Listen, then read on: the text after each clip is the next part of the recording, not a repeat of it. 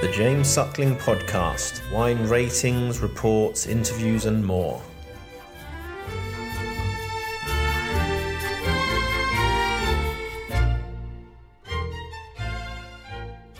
Hi there, Claire. Hello, good day. Good morning to you.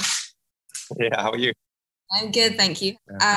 So basically, I'm writing a report on South Africa, and it would be great to hear some of your opinions on how the industry is doing, where it's come in the last 20 years or so, because I've heard from a few producers that they think it's really picked up in about the last 15 years. Yeah. And where do you think it's heading, and also how the last couple of years have affected it with COVID and everything?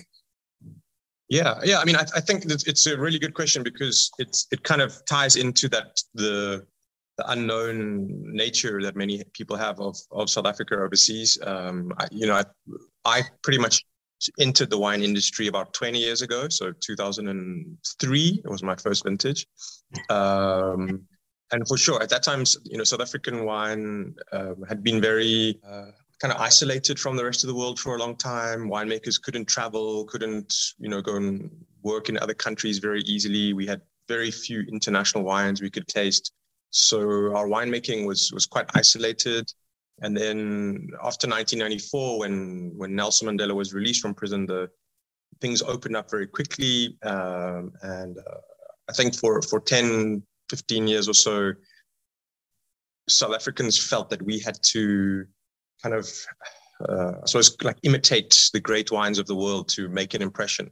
So, try and make a great Bordeaux blend or, that kind of thing. So for a while, we were kind of just, I suppose, feeling the waters and not exactly sure how to present ourselves. Maybe we didn't have a lot of confidence, I suppose. Chenin is a great example. I remember when I started getting into wine in the 90s, the best Chenins were like super oaky. The winemakers were trying to make them taste like Burgundy, or they were trying to make them taste like Vouvray. So they were leaving a bit of sugar in them because they thought great Chenin had to be, like Vouvray. So the wines were interesting, but they weren't really authentic. They weren't South African because they were trying to be something else. And I think what happened in the early 2000s is winemakers realized, it's all great and well to make really nice wines that taste like something else, but there was this kind of desire to be authentic and South African. And that's I think what's really happened the last 15 years is we're not trying to make other wines. We're just trying to make South African wines or Stellenbosch wines or Swartland wines. And that's, I think, what's super cool, because we're not picking overripe or over oaking the wines or manipulating them to be like Vouvray or Bordeaux or whatever. We've got these amazing old vines that we're making and letting them be themselves through obviously very good winemaking, but winemaking that has a nice transparency to it. And so I think that's what's really cool the last 15 years. And it's kind of started where we are in the Swartland, with the Swartland Revolution. We were a group of 4 winemakers who were super passionate about that,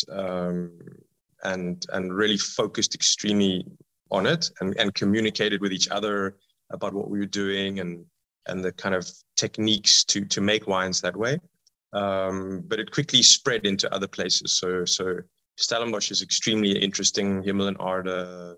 There's lots of regions that are focusing on what works for them rather than how can I make my wine taste like some other wine? So that, I think, and that people are starting to realize now, when we go to New York or London, the top sommeliers there are super aware of that. And they're, we go into 3-star Michelin restaurants and the sommeliers like high five us, they're so excited to see us. Whereas 15, 20 years ago, you would be, I've got, South African wine to taste. And they'd be like, oh no, sorry, I'm busy, or I've got an appointment. So that's, it's exciting to see how it's being received. Yeah. And some of the old vines, so in particular Chenin Blanc, and even maybe some Syrah, how old would you call old vines in South Africa? Because that changes over the world, and how how did people decide where to plant these varieties if they were sort of testing the waters to start with? Was it kind of just lucky that they decided to plant these specific varieties in those terroirs? Yeah, good question. So old vines is now a recognized category in South Africa, like basically legally recognized, and the age cutoff is 35 years. So any vineyard that's older than 35 is recognized as old vines. There's not a lot of red varieties that are old vines, so it's mostly white varieties, chenin, palomino, semillon, claret blanche, those kind of varieties that were traditional in South Africa. There is a little bit of Grenache Noir, there's some Cinsault and a few other parcels of red varieties, but it's mostly white. And that's kind of just to do with the history of South African wine. 30, 40, 50, 60 years ago, white wine was huge in South Africa. And also distilling was massive. Making brandies, sherries were also very, very important. So we've got this huge history and heritage of old vines, white vineyards. So yeah, it's mostly whites, but there are a few amazing old red wine parcels as well. I suppose it is a little bit lucky in terms of the fact that they're there. They were planted. They weren't in, a lot of them were in the Swartland, for instance, which wasn't a fashionable region. It was a bulk wine region. So these varieties were planted to make wines often in bulk. So 30, 40, 50 years ago, the wines were not extremely special, but I think it was lucky that they were left in the ground, because in the 90s, when South Africa opened up, people did have a lot of chenin and other varieties that they ripped out that were maybe 20 years old to replant Cabernet, Chardonnay, Merlot, that kind of thing in the more fashionable places like Stellenbosch, Franschhoek, Constantia. So a lot of that heritage was lost, but in the unfashionable places like Swartland, they were just left in the ground because the farmers were just they were making bulk wine. So in a way, it is lucky that they are still there. And that's what we recognized when we moved to the Swartland. We moved there because we knew there were these amazing vineyards. Ibn Sadi was the same. Adi Badenhorst was the same. So we knew there were these amazing old vines that were being used to deliver to the co-op. The farmers were not winemakers. They were just farming the grapes. So for us, it was at that time relatively easy to just move there and go and speak to the farmers and find out which were their best parcels and just lease those parcels and make wines from them. So we could kind of identify the best little spots and focus on making wines just from them. So we could very quickly make amazing wines because they were old. We could focus on the special terroirs and yeah. So that's really interesting that those vines were almost not by accident, but just left there because they were unfashionable regions. Exactly. So if it was more fashionable, they would have been taken out also to plant Cabernet and Merlot and So do you have an opinion on what? Obviously, it's such a varied country with all these different regions, different climates. There's a lot of warm climate regions, but cool climate regions. Do you see any? What varieties do you see really shining going forward? So obviously, Chenin is one of the top wines that we've been tasting. We've also been tasting a lot of really great Chardonnays as well. And as for red, Syrah seems to be doing really well, and obviously Cabernet Sauvignon is enjoying a lot of popularity. What varieties excite you the most at the moment that you think the new generation are discovering now? So I think the one thing is also South Africa. In South Africa, you can go from Cape Town pretty much in 2 hours. You can get to pretty much all the wine regions. If you go north, east, or northeast, you get to pretty much all the wine regions pretty quickly. So it's not a huge geographic area, but it changes very quickly because we've got two oceans. On the west coast is very, very cold. On the southern coast, it's much warmer, more humid. We've got these two mountain ranges that really dramatically affect the landscape and the terroir. So the wine regions all very, very different from each other. So Swartland there is obviously more Mediterranean, warmer, drier. So there the varieties that work on Mediterranean grapes, Grenache, Syrah, Stellenbosch closer to the ocean. I suppose it's it works extremely well with Bordeaux varieties. And then you go into the mountains. Elgin is very cool. It's high up. So their Chardonnay starts doing really well, as it does in Mullineux with Pinot as well. So I think also within South Africa, what's happening now is the regions are also focusing on not just making wines that are transparent, but also from varieties that are best suited to their region. So I think the one grape that kind of works almost everywhere is chenin, because it's a very versatile variety. It's got so much acidity, and it works well in very sort of lean, linear styles. It makes more textural styles in our region. You can make sweet wines, that kind of thing. So chenin kind of works whether you're in Stellenbosch or Swartland, all over. But other than that, the regions are very much focusing. So in Swartland, don't try Cabernet or Merlot or Chardonnay. Definitely, Mediterranean varieties, and including not just French, but the Spanish or even now we're working with planting Greek varieties. So then Stellenbosch, definitely it's the kingdom of Cabernet. The cabs there are incredible. Cab Francs are extremely exciting.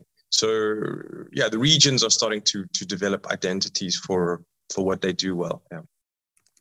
Where do you see it going forward? So we really enjoyed tasting some of the top producers, but there seems to be still quite a vast range in terms of, let's say, quality.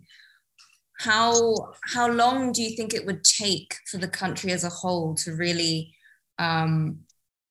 be recognized for full potential? Yeah, I think at the moment in South Africa, I think there's about 600 producers, so maybe 700. I would say at the moment, 10% of those are fantastic. So 60, 70, you are making insanely amazing world-class wines. So often they're very small, and you need to come to South Africa, and we'll tell you where to go. So there's a nice chunk of really exciting, dynamic producers that are doing amazing things. And a lot of younger guys who are just getting going. Their wineries are 3, 4, 5, 6 years old, making very focused. They've all studied winemaking. They've traveled. They've worked at top wineries all over the world. So there's an amazing core of really exciting producers. And then obviously, there are the older school traditional guys who are just doing what they've always done, and they mostly sell their wine locally, maybe export a bit. So that there is a mix, but I think that's in all countries around the world. So I'm very excited. I think that there's a lot of potential. It's just getting better and better and better, and the standard is getting higher and higher and higher every year. When we first released our wines, we were easily at the top, and now every year it's like, oh geez. I speak with Andrew and I'm like, we really got to lift our game, because it's so competitive, but in a good way. So I'm very positive, very excited about South Africa. Yeah, amazing. And the last 2 years with COVID, obviously it's been a bit challenging for the alcohol industry in general. But a couple of other producers that I've spoken to have said, actually, it's been a good time to sort of knuckle down and focus on your actual production. Yes, and there definitely. have been benefits to it. How has it affected Mullineux? Yeah, no, that's completely right. Initially we were all extremely stressed. Luckily, South Africa is quite a strong export country because we don't have a huge domestic market. We're quite strongly export focused. So in a way, for a producer like ourselves, sales weren't necessarily badly impacted. Obviously, there were a few issues with shipping, that kind of thing, but we were forced in a way to not travel, to stay at home. And so it's been a lot of focus on the vineyards, on things at home in the winery, our family. So there have been a lot of changes. We've had to adapt and change the way we work a little bit. But I would say in hindsight, it's when we look back in 10 years' time, it's going to have been it's going to have had good impacts or good influences on what we do. But having said that, it is an important thing to travel and get new people to taste your wines, and so I think it's not something you can ignore. We're, when I've been to Hong Kong, I realize how unknown South Africa is, and it's important that we do get our wines. We get our wines in front of people and just get them to taste them and realize how good they are. So we can't sit at home and do nothing forever. Yeah, for sure. That kind of ties into one of my other questions, which is about pricing of South African wines.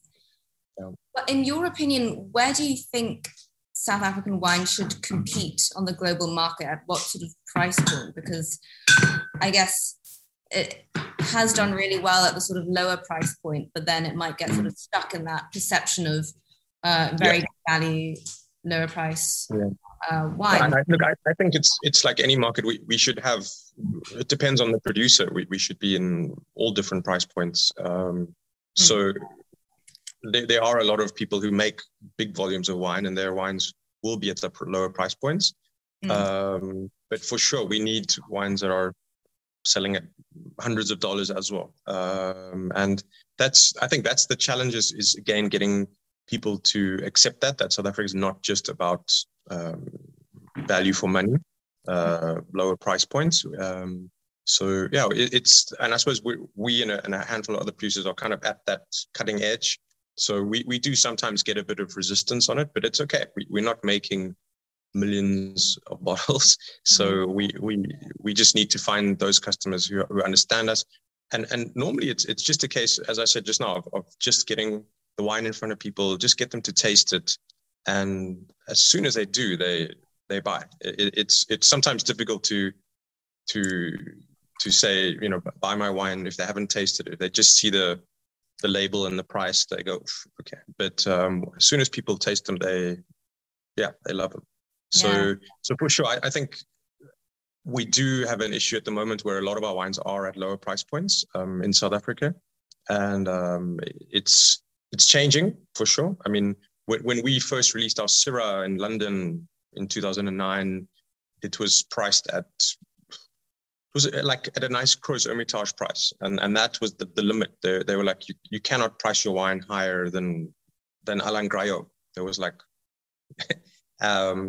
And so we did, and it's sold. But we subsequently released our single terroir Syrahs, which are 4 times that price, and we can't supply enough of that. So it's it's taken 15 years, but it's changed very, very strongly. So we just need to do that in other markets as well. Yeah, and I'm sure. So for that reason, travel is really important for you to get out there and show people your wine so they can taste them.